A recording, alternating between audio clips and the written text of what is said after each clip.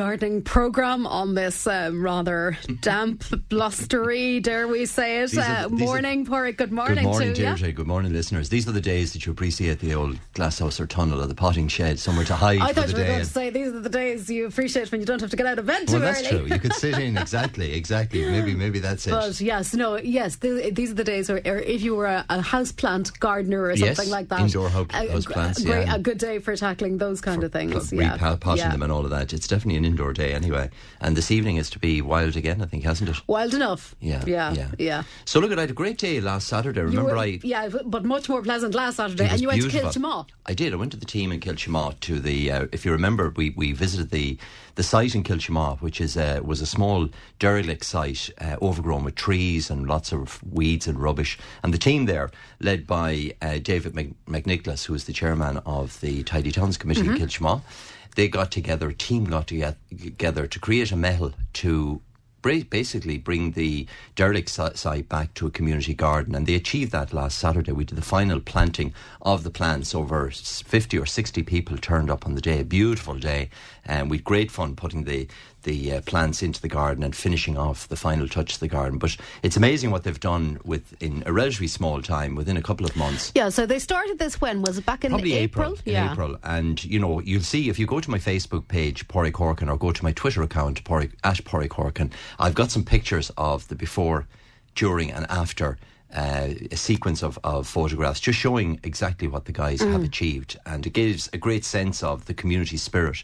that was involved in creating the garden. So they took a derelict site back in April, which was overgrown with trees, with weeds, with all sorts of rubbish. Got advice from Mayo County Council, so they got Peter Gill, the horticulturist there in Mayo County Council, to come out and give them advice on what to do. Anne Sweeney was a fantastic resource and support to them again in Mayo County Council. And really the council empowered the community to get together, to take charge of the project and to drive it on. So they then got people like Roadstone involved. They got Murray's, who recycling, John in Castlebar there, who does fantastic garden furniture out of recycled plastic. They came on board to put in lovely seating, lovely fencing, and then we came on board from Horkins to do the planting. And really, it was a fantastic community. The old metal comes to mind of bringing the community spirit and bringing everybody together to achieve a common good and a common goal. Absolutely. And in terms of, I suppose, just for community groups, because I'm quite sure there are people belonging to community groups and Tidy Towns groups indeed that might be listening this morning, and we all know of spaces in our own localities that could be improved upon for whatever reason, whether maybe they just don't belong to anybody or they're lying dormant or whatever. So what's the maintenance going to be like now on this community space? What kind of plants were put in? We put in a range of perennial plants, some herbaceous border plants, which means that they die back in winter but come back up in the spring. So things like anemones that are in flower at the moment. We put in some hardy shrubs that are going to give evergreen foliage all year round. We put in some grasses as well. So we predominantly went for permanent evergreen or foliage based or flowering plants that are going to come back year after year. Because you don't have to be out digging and correct. The guys put in the Mypex material, which is the weed barrier material, and put down some bark mulch. So, and the rest of it is very, very much hard landscaping. So it's a mixture of paving, gravel, very nice features in terms of garden furniture. It's really a seating area for the community. So the amount of maintenance, and like the guys want to actually do some maintenance. That's the great thing about it. They want to come back in the spring to do another little mehel, where again they're going to probably do a little bit more planting. They may also put in a little bit of weed control, obviously, and a bit of pruning back. And I'm going to join them in April, and we're going to do that'll be interesting. So 12 months on kind of thing. Exactly. And it's amazing what was achieved. I mean, we put in probably 150 plants last Saturday within 2 hours or 3 hours, because everybody got stuck in and got involved. And it's amazing what can be achieved when you have the bodies hands together to help. But I see it in my own community in Turlock and Castlebar, where the garden centre is. The team there, the community, have come together again to do a similar type project. They're enhancing the walkways and the roadway right through the entrance when you start at Turlock Village, right through up the village. They've tidied up the area. They've got rid of the weeds, overgrown bushes and shrubs. Again, with great support from Mayo County Council, may I add. And it's what has impressed me about both of those projects is how the council have empowered the local community. And I think that's probably probably true across the board. If a group of people, a community comes together, can kind of put a project together in some kind of proposal and go to your local authority, wherever that might be, you will find that there are people there that at least will guide you and hopefully support as well. Yeah. And, and they support in the way of giving soil or giving materials, but they really want the community, because, it's the community that encourages other people to get involved. Yes, and it's ownership for the community as well. Correct. And that's the sense that I got on the day, was the great ownership, the great pride that the people of Kilchimott took. And the team within Turlock Village, they've put up beautiful hanging baskets and containers. They've set up a team that maintain those on a weekly basis, and the village has been transformed within 6 months. Yeah. And the work continues. The work continues on. And it does, and it can grow. I mean, it's whatever has happened this year may change a little bit next year. Maybe that's part of the joy of it as well. Absolutely. That these things are kind of organic and they're not fixed, and they develop over time, and depending on the people that are around to kind of... More people get involved, which is the great thing about it inspires others to do a little bit. We were delighted to be involved. It was a great project, and it was lovely to see it come into fruition last Saturday. So if people want to just get a sense of some of the pictures, they're up on my Facebook, and I spell my name Pádraig, P-A-R-A-I-C. Yeah, it's not the traditional. Well, there's a few variations. There's a few different ways of doing it. So it's on the Twitter and it's on the Facebook, and I'd like to get some feedback from people as well. Maybe from other communities, if we can help them out. Certainly. We're there to advise and help and support. Yeah, and I suppose do take a look at it, because you'll be able to see what can be achieved. The before and after is always a great indication. It sure is. And while it's not done overnight, it is done within a very reasonable time frame. It can be. With a bit of help, as the fellow says. A bit of support. And it's amazing how the business community come behind in well, supporting it benefits everybody, well. you see, it at does, the end of of course. the day. Yeah. So, look, at great credit to the team. Well done. I'm not going to mention them all. They were just fantastic. We had great hospitality from the Killeaden Hotel as well. Was welcomed, I can tell you, after a couple of hours of planting. I'm sure. The tea and sandwiches were really welcome. But a great community spirit, yeah. and we were delighted to be involved in it. And I'm really looking forward to next spring. We'll visit the garden again. Well done. Now, today it is, as we have mentioned, a bit on the breezy side, and I know a bit on the damp side. And you would like just to remind people, if you have any young trees or shrubs... Just an important thing to remember, particularly with this blustery weather. If you've planted trees in the last couple of months, they're still in leaf. The wind is catching them today and knocking them about. So maybe tomorrow, Monday morning, go back out and just check and re-firm in. So get the old welly out and firm back in the soil. They often can leave a small hole around the stem where if water gets in over the winter period, the roots will rot. So just firm up any trees and would you shrubs. Need to stake them? Well, they should be staked initially when planting, but check the tree ties; they can become loose. And certainly, if the wind is rocking the tree in any way, refirm the soil around. Don't put extra soil around the plant. Just refirm the soil back. Make sure the stake is good and secure. Make sure the ties are properly positioned. And if you're finding trees are getting a lot, particularly young trees, are taking a lot of wind, a good idea is to prune them back. Take some of the weight out of them. So maybe take off a foot or two of stem. And that'll do two things. It'll obviously reduce the wind effect, but also it'll encourage the plant to be bushier and stronger next spring. So you can do that even at this time of year. Right, and I suppose, because people might think, if I take stuff off now and it's windy, I'm leaving it almost exposed. No, you're not. No, if anything, you're actually doing the plant a favour. You're stopping it from the wind, rocking it around in the soil. So refirm plants back in certainly tomorrow or maybe Monday. Just check that. Even hedging plants, if you put in some whatever, laurels or beech or whatever in the last couple of weeks, just refirm those back in, walk along them, press down the soil, and just kind of make sure that they're good and stable, because otherwise the roots will rot over the winter period. The other thing that was coming to mind when I was driving up, Deirdre, and I think of this generally in the middle of the winter when the trees are falling over, but a thing to watch out for at this time of year, particularly with broadleaf trees, mature trees, along roadways, laneways, pathways, or close to houses, if they've got ivy growing on them, this is the time of year to cut back that ivy, because ivy during the winter acts like a sail. It catches the wind, so you can have a very large sycamore tree, centuries old. And it can pull them down. Absolutely, and that's what happens. The ivy is evergreen. It catches the wind during the high storms during the winter period and knocks the trees over or knocks branches over. So this is the time of year, particularly for trees along roadways, laneways, pathways, or close to buildings or houses. just cut the actual stem of the ivy about a foot from soil level. So if it's an old ivy, get an axe to it and literally cut about an inch gap between the stem, and the top part of the ivy will die away. So just go around the circumference of the tree, cut the ivy back. You can treat the root of ivy with brushwood killer at this time of year, and that will kill off the root, so it won't regrow again.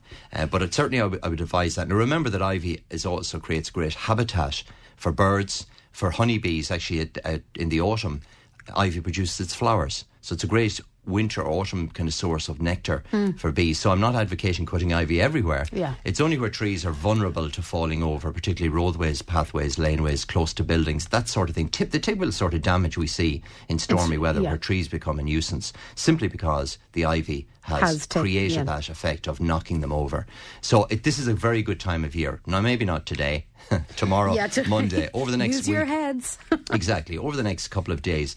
It just reminded me this morning, I suppose. And it's very, I suppose, because there is a little bit of, and it was, I know it was dark when I was coming in, but there was a fair bit of debris now from the last couple of hours of breeze that was blowing during the night, and it does remind you that the autumn has pretty much arrived. I think we passed autumn equinox during the week, so we're into autumn so we're there officially now.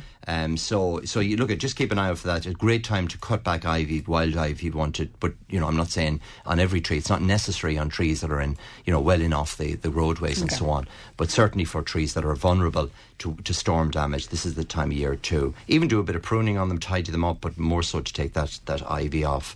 So they're the kind of things. Okay, well that will keep us busy. Yeah. Good variety of questions in Porrick, and we're going to start off with geranium cuttings. So you spoke a couple of weeks ago, and I think you gave us a demonstration as well of how to take a slip from a geranium. So this listener says, thanks very much, it worked great, in big capital letters. Great. So what do we do next is the question. Do we pot them into bigger pots or leave them, or what happens now? If they're only taken, say they're taken 3 or 4 weeks ago, they've just started to root, so there's still plenty of time to allow them to grow on in the pot. So if they're quite close together, I would let them grow on for probably another 2 to 3 weeks, maybe till about the middle of October. And at that stage, you can transplant them into small individual pots. Now, watch with geraniums that you keep them quite dry during the winter period. Right. So sit them on a windowsill, indoors, somewhere cool but bright, and allow the compost to dry out between watering. That's very important because geraniums rot very, very easily, particularly during the winter period if they get too much moisture. So you're always better to keep them on the dry side. Now, obviously you don't let them collapse, but certainly you would water the cuttings no more than once a fortnight, maybe once every 3 weeks, depending on the temperature of the room. So let them grow on for another week or two, then transplant them into individual pots, small pots if possible. And just be careful about the watering. Try to use a nice gritty compost as well. So mix a bit of perlite or vermiculite through the regular compost to get that nice gritty mixture. And then as we come into spring, in March and April, you can repot them into larger pots, say the size of a cup or something a little bit bigger, and then grow them on then for a couple of weeks and then plant them out of doors once we get into late April, early May. Okay, lovely. They'll be lovely. They'll flower really well next season. And they already sound as if they're off to a flying start. Well, they're relatively easy to germinate or to propagate from cuttings, so this is the time of year. Okay. This is the time of year. Now, trees. Can I get a tree that will offer both leaf colour and flowers? I'd like something with long-lasting colour for my back garden. So could you suggest some types and how do I go about planting them? Okay, well, first of all, it's apart from today, but it's a great time of year as we come into autumn for planting trees in general. If you're looking for foliage trees with flowers, think of things like purple leaf plum. That's Prunus pissardia nigra. It's in the plum family. It's got purple foliage like the colour of dillisk or purple beech and produces a nice pink flower in springtime. So what's it called again? It's called purple leaf plum. It's the common name. It's the easy name to remember. Purple leaf plum. You've also got the lovely red foliage cherry. It's got that kind of a burgundy colour. Royal Burgundy is the variety, so look for that one. Royal Burgundies, again, it's got really deep purple foliage, very nice autumn colour, but it also produces a very large pink flower like the typical cherry in springtime. Really nice plant as well. So when it goes out of flower, you've got the lovely foliage colour, and as we're coming into autumn, then it colours up really nicely. Another nice tree that will give you flowers, berries and autumn colour is a variety of sorbus called Joseph Rock. So sorbus Joseph Rock produces white flowers in April, yellow berries in autumn, and red foliage in autumn. Oh, there's a good bit Really of nice, variety going on there. and the red foliage so and the yellow flowers, berries and foliage. So Okay, well, that's ticking all the boxes. that's a really nice plant. Liquid amber is a lovely tree, but not necessarily for its flower. It does flower, and the bees actually love it. But the foliage is gorgeous. Foliage is lovely in the summer, and it's absolutely spectacular at the moment. It's got that lovely red and kind of orange, fiery tint to it at this time of year. So that's a particularly nice tree as well. So Sorbus aurulutescens is the white beam, which again has silver foliage, white flowers and red berries. So there's quite a range of trees that can be planted that will give you both foliage colour and flower colour. It's nice to have the bit of foliage colour because, flowers can be brilliant when they're like the laburnum. When it's in bloom, it's beautiful. But they can be short-lived. Yeah, well, the leaves then are green until, October. So maybe look for some foliage plants that flower. So there's plenty of varieties available. It's a good time of year for planting trees in general. They'll settle in very well over the winter. And any tips in particular if you are planting a tree at the moment? The listener is just wondering how we go about planting it. Well, what I would do is, again, just, obviously pick the day that's going to suit, where the soil conditions are workable. Make sure that you put the tree down at the same level that you purchased it at. So it should be replanted at the nursery soil level. That's important. Good stake, 2 ties. So put a tie about a foot from ground level, another one just to the crown of the tree. Take off the lower branches. So if it's something like a sorbus or a maple or a cherry, I would remove the lower branches up to about 3 to 4 feet on the stem. So you have a nice clean stem, and I would shorten back the head of the tree. Now, they'll often do this in the garden centre for you if you ask them. They'll shorten back the tree. They'll take maybe 6 or 8 inches off the top branches, again to create that lovely, full, bushy shape. And then it's good to go. Plant into the ground with a bit of compost, small bit of fertiliser, and really, apart from this sort of windy weather, check it during the winter time to make sure it's not rocking until the roots establish, and it's away it goes. I mean, trees are relatively very, very easy to grow. There would be a very low failure rate on there trees, would. I imagine. Yeah. There should be. There should be. Now, onions. I had a really great crop of onions this summer, the last of which I picked during the week. Did you mention onions that grow during the winter? I think we had a little chat about this last week. We did, last week or the week before. Apologies. There's a variety. There's 2 actually varieties you could put in at this time of year. One called Radar, which is the bright yellow onion that grows during the winter time. You can pick it as greens during, say, after January, February, or you can let it produce its full size bulbs in April, May of next year, but it grows during the winter period out of doors or in tunnels if you wish. And there's one called Electric as well, which is a red skinned onion, very like the Red Baron that we use during the summer months. So it's a milder flavoured onion, very good for salads and for cooking in general. Again, that you can pick as greens during the winter or as full size bulbs in May. So now is the time to get them in. Now, I have a large terracotta pot and would like to plant it with mixed spring flowering bulbs to flower at different times. What do you suggest? Okay, well, all of the bulbs can be planted now. So what you can do is layer the bulbs. So you can literally take your terracotta pot, put some crockery or rocks in the bottom just to keep the hole open at the bottom, a good gritty compost, put in maybe a foot of compost, and then start with the long-stemmed bulbs. So things like narcissi would be really nice. Alliums, which are in the onion family, which produce big purple-headed flowers in May, June sort of period, late April, May, June, if planted at this time of year. You can put in things like tulips. So there's lovely varieties like Pinocchio, which is quite a short variety. Cape Cod, which has a red and yellow flower, really nice variety. So there's a wide range of tulips. So they go into the next layer. So you build up the layers, putting a small bit of soil between each layer of bulbs. Maybe putting in 5 to 7 bulbs in each layer. So build them up from narcissi to alliums to tulips. And then coming close to the top of the pot, use dwarf narcissi, scented hyacinths. Again, cover those with soil, and at the very, very top put in things like crocuses. The smaller bulbs like snowdrops, crocuses would be ideal just to give a bit of really early colour. So you'll have the snowdrops in flower in January, crocuses in February. The early narcissi will start to flower in March, early April, tulips from April on, and the alliums will give you colour later on during the summer. The other thing you can do with the top of the pot is it's going to be bare for until certainly springtime. Until January, February. You could put some winter violas or winter pansies or winter cyclamen, which are in flower at the moment, and the bulbs will still come through those. So that will end up with a nice mixture. So put the bulbs in layers, different varieties to flower at different times, and this is the time of year for potting bulbs in general. Again, if you want some nice scent for Christmas, remember that this is the time of year to put in the scented hyacinths. Plant them up now. Great thing to get the children to do. An ideal day to do it. 3 bulbs in a pot. Simply put them out of doors for a couple of weeks. Take them back in about the first week of November into a warm, bright area, a classroom, somewhere in the house, and they'll come into flower for Christmas. And they're absolutely beautiful scent from them, yeah. Okay, lovely. And I suppose the other thing is I think you brought in a packet of these not that long ago, the Christmas cake mix. Oh, yeah. So that is kind of similar to what you've, I suppose, in a packet, what they have, what we've just covered there. You've got a great memory. Oh, a no. fantastic memory. That resonated with you.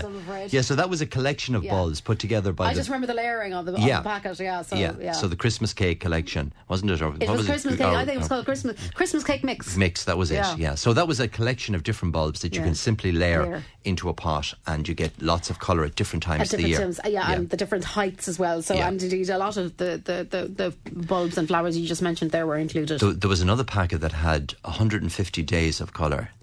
Okay, from bulbs. Right.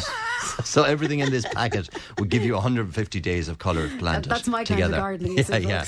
So look at it. Great time for planting bulbs. They are so easy to grow. They're foolproof, really. Once they get into a bit of compost and moisture and heat, away they go.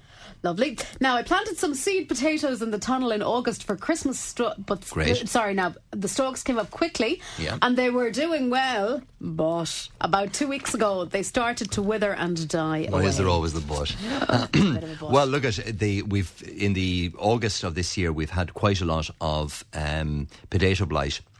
That kind of moist, mild weather we had in August and early September favoured the spread of blight, and that would affect potatoes. In a tunnel? In a tunnel, absolutely. It can do if the foliage is wet. Okay. If the foliage gets wet, but if you're watering the foliage and it gets wet, or the tunnel gets very humid, you will get that. You can get blight on the...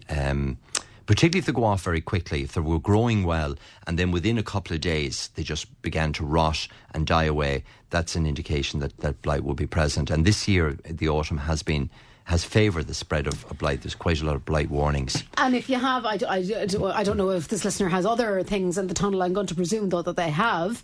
I'm sure it's Tomatoes. Not only potatoes. Can you treat the blight in that instance if there are other crops around or vegetables around? Potato blight will affect tomatoes as well. Yeah. They're both in the same families, the Solanaceae family. So you do normally spray potatoes and tomatoes together to keep the blight off them. Potato blight won't affect any other vegetables, so if they've got onions or cabbage or anything else. Now, what the listener could do, you remember last week I mentioned there are plants like cabbage pixie that you can plant at this time of year. It's a lovely small-headed cabbage in the tunnel. Butterhead lettuce, the little gem lettuce, kale can be planted at this time of year. Spinach, for example. So they could put some of those sort of plants into the area or into the pots. To grow on. But no, those potatoes just won't have formed it. They hadn't enough time to form as they need really to go right up to the end of October. Sorry about that, listener. Yeah. When you're growing potatoes in the tunnel, watch that the foliage, if the foliage gets wet, you leave them susceptible to blight, because blight needs moisture on the leaf to spread. Moisture and a bit of heat. Exactly. And August this year was just atypical of the ideal conditions for blight spread. Now, I have a coleus plant. The coleus, yeah, lovely plant. Can I plant in a pot, and what kind of soil? Is it an indoor plant? Tell us about coleus plant. Okay, well, coleus is grown for its foliage colour predominantly. It's got beautiful shades of reds and yellows and really kind of a lovely kind of attractive leaf plant. Right. So many people grow coleus as an outdoor plant for the summer, as a bedding plant, as it were. So it's perfectly hardy out of doors from May through till the end of September, early October. After that, once the frost gets it, a bit like a geranium, it'll kill it. It'll smash it to bits. You see it now? I do, yeah. Yeah, it's a lovely plant, very easy growing. Variegated leaves. Variegated foliage, and it produces a blue flower as well. At this time of year, you'll see the little blue flower, but it's mainly grown for its foliage, and it makes a beautiful really bushy plant. Now, it's a plant that if you take it in for the winter, you can have it as an indoor plant. And you can grow it indoors all year round if you wish. It propagates very easily from cuttings. So even if you take short cuttings and put them into a glass of water, they'll root. Or put them into pots of compost, they'll root very easy. So the listener can either dig up the plant or take up the plant, cut it back and repot it into a large pot and bring it indoors, and or take some cuttings from it and root little plants. Now, coleus tend not to be long-lived plants, so if you get kind of 3 or 4 years out of the one plant, well. they tend to get a bit woody and they tend to get a bit old. So it's a good idea to kind of start fresh plants every couple of years. So you'd want to be doing your cuttings really if you want to maintain it. About every 2 to 3 years. You don't have to do them every year. Just because the cuttings give you the opportunity to start with a young plant again. It also can be propagated from seed. In springtime, in January and February, you can sow the seed of coleus, and they come in a whole range of different colours. A really lovely plant, easy grown, kind of an old cottage garden plant that was around years ago. Right. Went out of favour for 5 or 6 years, and it's back again now, used as a... and it's very reliable because it's the leaf colour. So irrespective of the summer, if you get a wet old summer, it still... doesn't really matter. No, it doesn't really. So that's coleus. Yeah, and I suppose the question was, can we plant it in a pot? The answer to that is yes. The answer is absolutely yes. You can dig it, say it's in the ground now, dig it up, trim it back a little bit, repot into a pot. It's probably a big plant now because they do spread quite wide. And so you can repot it, you can bring it indoors. Somewhere bright, but relatively cool, so you're kind of mimicking outdoor conditions. So not in the sitting room beside the radiator, that'll be just too warm. Conservatory, patio, bright windowsills, somewhere like that for the winter. But consider some cuttings as well, because it tends to get big and bushy. Now, can I dig up hydrangeas now and move them? And I have 2 red flame japonicas, 10 years old. Would it be safe to move those as well, asks Tom. Okay, well, what I would do is evergreen plants like Pieris forest flame or camellias or rhododendrons, this is the time of year to move them as we come into early October. So they move readily at this time of year. Now, you must remove as much of the root ball with them as possible, and forest flame does transplant relatively well. It is an ericaceous plant, which means it needs lime-free soil. So wherever Tom is moving it to, either into a really big pot or into another part of the garden, make sure it's relatively sheltered and add a lot of ericaceous compost or peat or organic matter. Remember we talked last week about the rotted cattle manure for, what was it, rhododendrons or something? I think so, yeah. So add some of that if you've got some of that. Anything that is acidic, pine needles added to the soil will help to bring down the pH levels and create the right environments for forest flame. But you can move them at this time of year. The hydrangeas would be left until it goes out of leaf. So that's not going to be probably until the middle of November. So leave the hydrangea alone. It's still in flower. So leave that if you can, wait till the foliage and the flowers go off it, and then lift it at that time of year and transplant. So deciduous shrubs, those that lose their foliage, trees, shrubs, hedging is left until the second week of November when they're totally dormant. But evergreen shrubs can be lifted at this time of year and transplant it. Carefully removing as much of the root ball as possible and replanting back to the same original level. That's very important. People often plant them an extra 6 inches deeper, and that causes problems. The roots start to rot. So make sure it goes down at the original level and firm the soil in around it. Okay.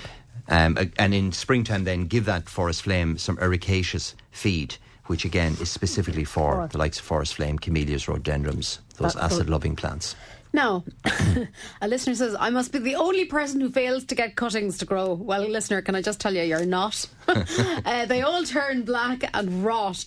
Would love to pass on some of my wild roses to my family. Also, can I take cuttings from my lilac tree? I'm a late starter and I'm in a hurry. Okay, well, let's start with the lilac. Lilac will propagate from cuttings, and if you want to take them, if you want the best time to take them is early spring, when the new growth is on the plant. They root readily at that time of year. So we're looking at kind of April, early May. So take them literally, 6 inches long, about pencil thickness, strip off the leaves, exactly like we would take normal cuttings, and cover them with a polythene bag, sit them on a windowsill and have a go. The other way you can propagate lilac is sometimes they produce suckers from ground level, so keep an eye for that. And if there's a sucker coming up maybe 6 inches from the main plant, you can cut that off now. It'll probably have already rooted and you can pot it on. That's another way to propagate them. Or thirdly, you can use the rooting globe.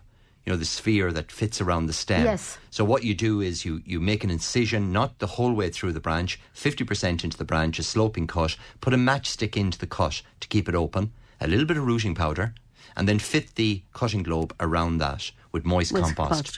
And leave it there till springtime, and that stem will have rooted into the rooting globe. You can cut it off, plant it up, and away you go again. I have actually made a little video on the rooting globe, so I'll put that up on my Facebook or Twitter account after the show and just show people how it actually works. Yeah. So that's the cutting globe. That can be used on lilacs as well.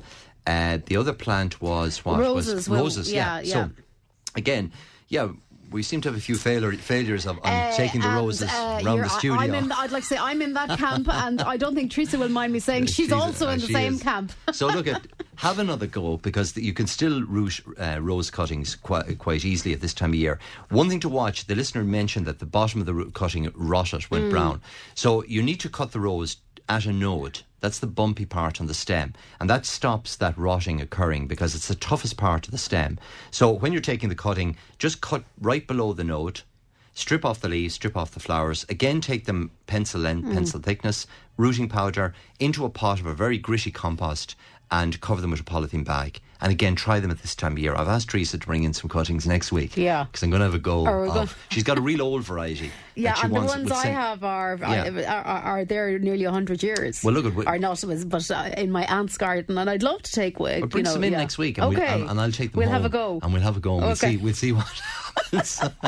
We'll give the challenge and see what happens. Okay, well, we'll happily lay down that gauntlet. This is the time of year to have a go again with them, and you will find them. You should find them relatively successful.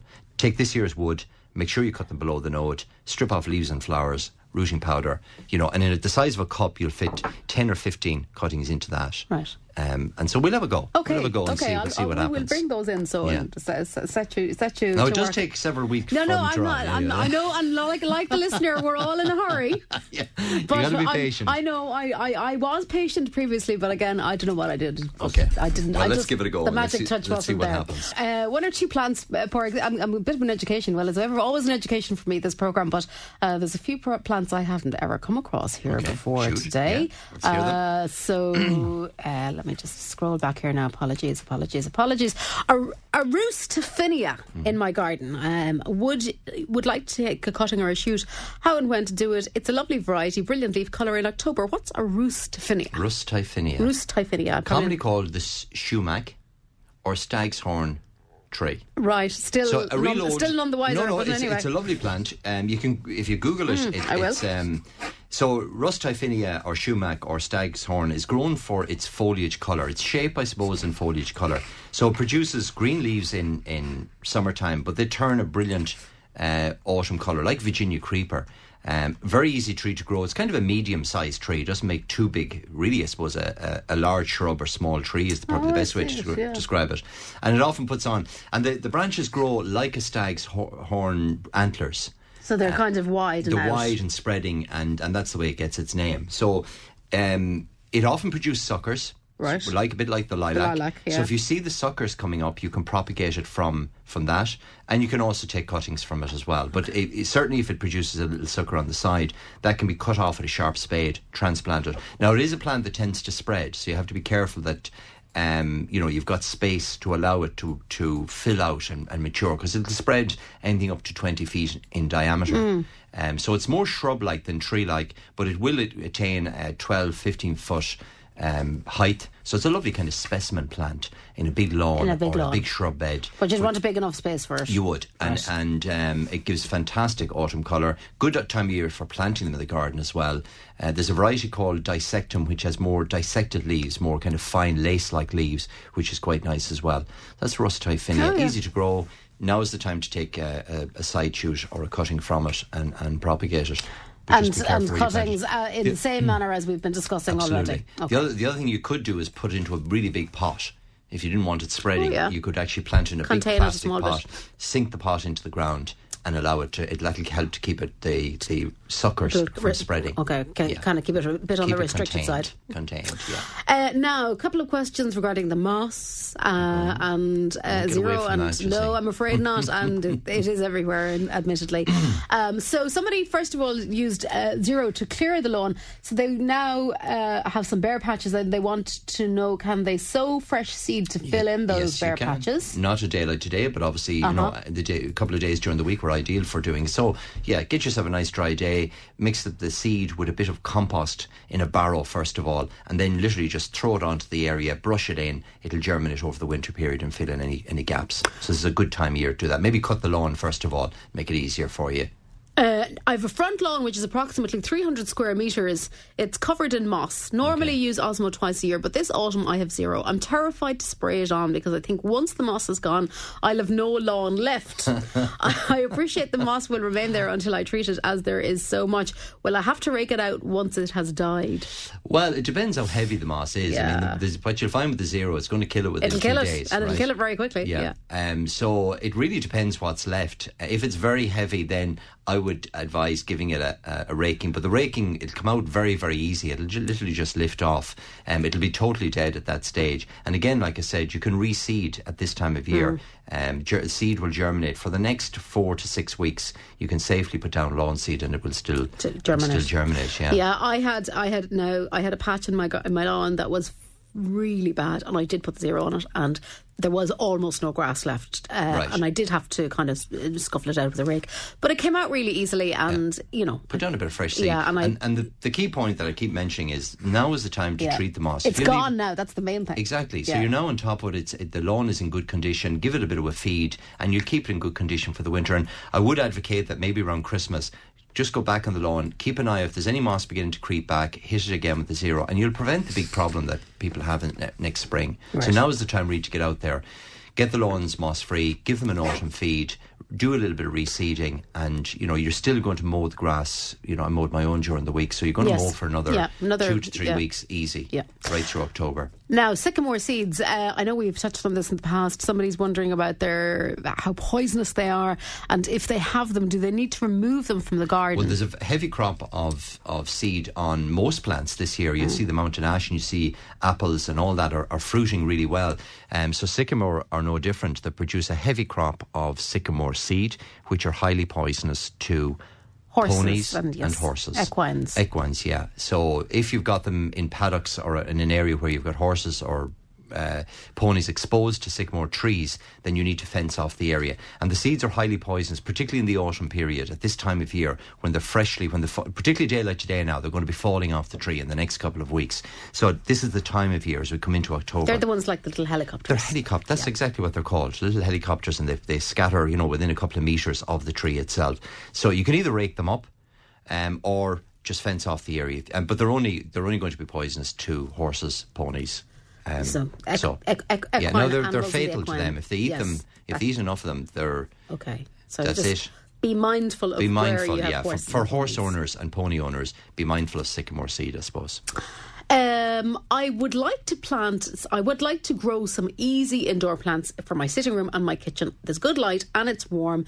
Would you have some suggestions on things that might be easy? Okay, what's the easiest of all house plants? What would you think? Oh my goodness me, Porrick. The easiest of house plants. It's a very easy one to remember. I don't know. Aloe vera. Aloe vera is actually very easy. Yeah, that's quite a good one. That needs a bright, sunny location. There's a spider plant. The spider plants are very easy. Yeah, they're really old cottage, or not old, but they're old plants. Style. They're like Victorian house plants. They are, and the spider plants are lovely. They'll give a lovely bit of colour. After that, the easiest of all is a plant called Sansevieria, which the common name of it is called mother-in-law's tongue. Oh, have you seen that plant? I can't place it at the moment. Mother-in-law's tongue. Well, once you see it, you'll understand. It's got a big. It's got foliage roughly about 2 feet high, leathery in texture. We apologise to all mother-in-laws everywhere. You'll never forget once you see it. But it is the easiest plant of all to grow. It needs total neglect, unlike most mother-in-laws. Right. It needs total neglect, and it actually bursts its pot once it becomes pot-bound. It actually grows out of its pot. So it nearly tells you, time to move on, folks. That's the time to and you only repot it when it actually has contorted the pot or broken the pot. If it's in a terracotta pot, it'll physically break the pot to get out. So Sansevieria, or mother-in-law's tongue, they're available in florists and garden centres at the moment. They're roughly about 2 feet high. I'm not advocating that anybody gives them as a present to anybody, but they're a really simple plant to grow. Right. They'll take shade, they'll take central heating. They require minimal watering. I mean, watering possibly once a month at most. The thing that kills it is actually too much care, too much watering, too much feeding, and all of that. So that's probably the easiest plant to grow is mother-in-law's tongue, Sansevieria. Really simple plant. The spider plant you mentioned are good. Ferns are easy to grow. The peace lily is another really nice plant. I always kill those. Do you? They always die on me. Overwatering is Well, generally... I don't know if they... Well, in my house now, they don't always get overwatered, but I've tried them several times, and invariably after a couple of months, bang, gone. Go. Okay. Yeah. So I just have for you, I think. so I think so too. Yes. Scheffelaria is another plant which is quite nice. The umbrella plant, Scheffelaria, which again is a relatively easy plant to grow. So Anthurium, the painter's palette, that's a lovely plant. It's got, as the name suggests, the flower or the bract is in the shape of a painter's palette, and the bract lacks, or the flower stays in the plant for several months. It's got dark green foliage as well. So any of those are really simple. This is a good time of year to get them.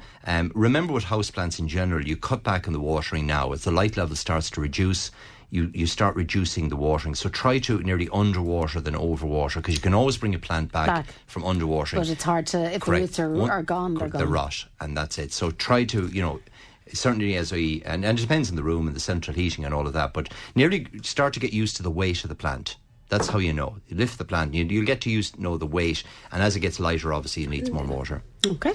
My conference pears have produced a huge crop this year. Just wondering, will they all ripen, and how long to leave them on the tree before I pick them? Well, it's been a great year for pears as well as most fruit trees. Conference is a real hardy variety, and it's a late season variety, so it tends to mature around the third week of October, the fourth week of October. If anything, it actually needs a bit of frost to help to ripen the fruits. Okay. And you generally pick the fruit when they're still quite solid and hard, when the flesh is still hard. So what I would do is just check the branches. If there are very small fruits that really aren't going to make full-size pears, take those off, because they're only taking energy from the tree that otherwise would go into the larger fruits. So take the clusters of pears, thin them back to maybe 1 or 2 pear fruits. So thin off any. And should that have been done earlier in the season? Ideally, or yes. Is it okay now? Well, do it now, but ideally that should have been done back in June, July. Okay. But having said that, so anything that you don't think is going to form a proper sized pear, take that off. So you're leaving the tree with maybe 20, 30 fruits to develop, and really just leave them alone. Allow nature to take its course. They've got probably another month yet before, certainly into the late October, early November, depending on how the autumn goes. And do pick them hard, and then they'll ripen indoors on a windowsill or on an area during the winter period. Okay, so don't be waiting, because they'll probably get damaged by bad weather or whatever. Oh yeah. So, but you certainly do need to leave them till the end of October anyway. And then if November is mild and they're still ripening, then leave them, for another week or two. So you could certainly go up to late November if the autumn is mild, and they'll still mature on the tree. Now, I'd like to grow the scented hyacinth bulbs. Do I need a special bulb compost, and how many to a 12-inch pot to give a good show? Okay, well, if you're growing them for indoor, when most people would be, I would advise some of the bulb fibre, because that's got charcoal mixed into the compost, which helps to keep the compost sweet, as we call it. The compost won't become smelly and go off indoors. So get yourself a small bag of bulb fibre when you're in your local garden centre. It's cheap to buy, and simply plant the plants into that. If you cannot get bulb fibre, regular compost is fine as well. But the bulb fibre it's more coarser mix, and it has charcoal added to it just to absorb. In a 12-inch pot, you'd be putting in probably 9 to 12 bulbs. You literally have the hyacinths nearly touching one another. So put in plenty and have the nibs of the hyacinth just peeping through, and even a section of the bulb can peep through. So they're nearly sitting slightly submerged on the top of the compost. Make sure you put them out of doors. That's very important, to put them out of doors for at least 4 to 5 weeks. They need that cold, even this sort of weather. They need to be outside. Make sure the pot has drainage, obviously. There's holes in the pots. Put a bit of stone over that. Put in your bulb fibre, then put your bulbs in, firm them in well, and then sit them out somewhere in the garden, that they're not going to get knocked about, and then take them back in. At that stage in early November, they'll be very strongly rooted. You'll probably see some of the roots coming out at the bottom of the pot, and you'll see about an inch of growth on the top of the pot, and that's the trigger then to bring them inside, fool them into thinking it's springtime, and they'll flower for Christmas. Now, we have a couple of hedging questions, so I'm going to kind of bring all these together. First of all, somebody's thinking of planting a new hedge to give them a little more privacy, wondering, well, what time to plant, when do they start, how do they prepare the area and the soil. And then on foot of that, somebody has a laurel hedge that was planted 18 months ago. They're wondering, can it be trimmed back now? It's very wide, or what time of the year is suitable for trimming? Okay, so in regards to planting new hedges, we are in the time of year for planting. Certainly this time of year, potted hedging can be put in, so it can be potted beech or boxwood or holly or whatever you want to put in to create a hedge. If it's going into a lawn area, my advice is to trim the area down quite tightly with the lawnmower and then spray that area off with something like Weed Free 360, which will kill off the grass and weeds that are there without contaminating the soil. Leave that for a week to 10 days to work. Once the grass has gone yellow, you're safe to dig. And you literally just plant into the area. There's no need to till the soil or dig it up beforehand. You simply dig the individual holes, possibly 18 inches to 2 feet apart, and put down some compost when you're planting the plant. So anytime over the next couple of weeks. So if you get a dry day this week, spray the area off, get ready for planting, then a week later, put down some compost when you're planting and firm the plants in. Now, I always advise trimming the hedge back once you plant. So if it's laurel, if you want a bushy, full hedge, laurel, privet or whatever, take the top 6 or 8 inches off the plant. And the listener that mentioned about their bushy 18-month-old plants, they really should have done that from the time of planting. Having said that, do it now. No. With this windy weather, they're only going to get damaged and blown around the place. And they'll look raggy. Absolutely. So take a uniformed height. So take a point. So if it's 2 feet from the ground or 3 feet from the ground, and trim the hedge. Some of those you'll be taking a foot off, others maybe 6 inches, but get that kind of uniform shape. Trim the sides, trim the tops, and that'll encourage a nice full bushy plant next spring. Okay, and very finally, in about 30 seconds, I have a crenodendron growing in my garden that flowers beautifully each May and June, but I noticed flowers on it at the moment, about 10. Why is it flowering again? Out of season. I thought they were summer plants. You could nearly answer this one yourself. Well, I have lavender, and it is growing again as well. So I guess it's just temperatures are still been very warm. mild. It's been very mild. And crenodendron, like rhododendrons or azaleas or magnolias or camellias, often produce flowers in the autumn period because it's very like spring-like weather. So don't worry about them at all. You'll see lots of young embryo flowers that will be carried through the winter. It'll still put on a show colour for you next April and May. So nothing it's to not worry completely about. confused. So look, visit my Facebook page, Pádraig Corkin, or my Twitter account @Pádraig And indeed, if you want to send me a question, you can tweet me a question and I'll answer it over Twitter. That's great, Pádraig. Thanks very much indeed, and thanks to all of you for your company over the past couple of hours. Michael Leary on the way next, of course, with Country Classics. I'm back again next Saturday, just after 7. Until then, have yourselves a great weekend. Good morning to you.